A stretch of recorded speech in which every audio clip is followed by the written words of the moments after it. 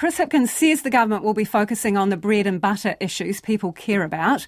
Our reporter Louise Tanuth and cameraman Nick Monroe went to find out what people want to see from the incoming Prime Minister.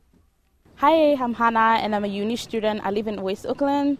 At the moment, it's quite expensive to live in Auckland. As a student, I do struggle when it comes to grocery shopping. So I'm hoping the new Prime Minister will help with that.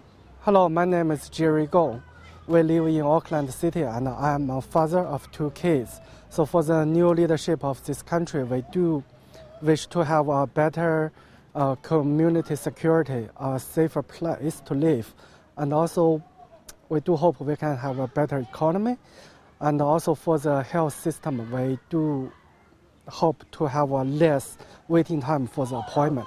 Kia ora whanau, my name's Margaret Lewis and I work for LifeWise as a community capability and capacity builder, and we're really keen to see leadership continue their support of helping people move themselves out of poverty through work, personal and professional development, and it would be amazing if we got funding to support lots of things that we want to do. My name is John Toma. I live in Otara.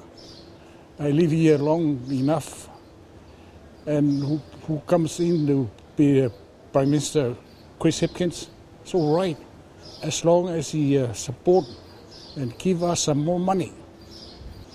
Put some more money in the business and look for the people who really need it, support them. The thing is facing here in Otara, same old thing. We need some big change. Hi, my name is Rana Judge and I manage Otara and Papatoi Town Centre as a centre manager. And I've been doing this job from last 15 years.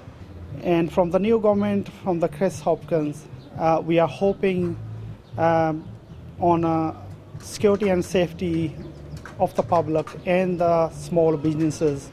We hope this new government will be working towards that.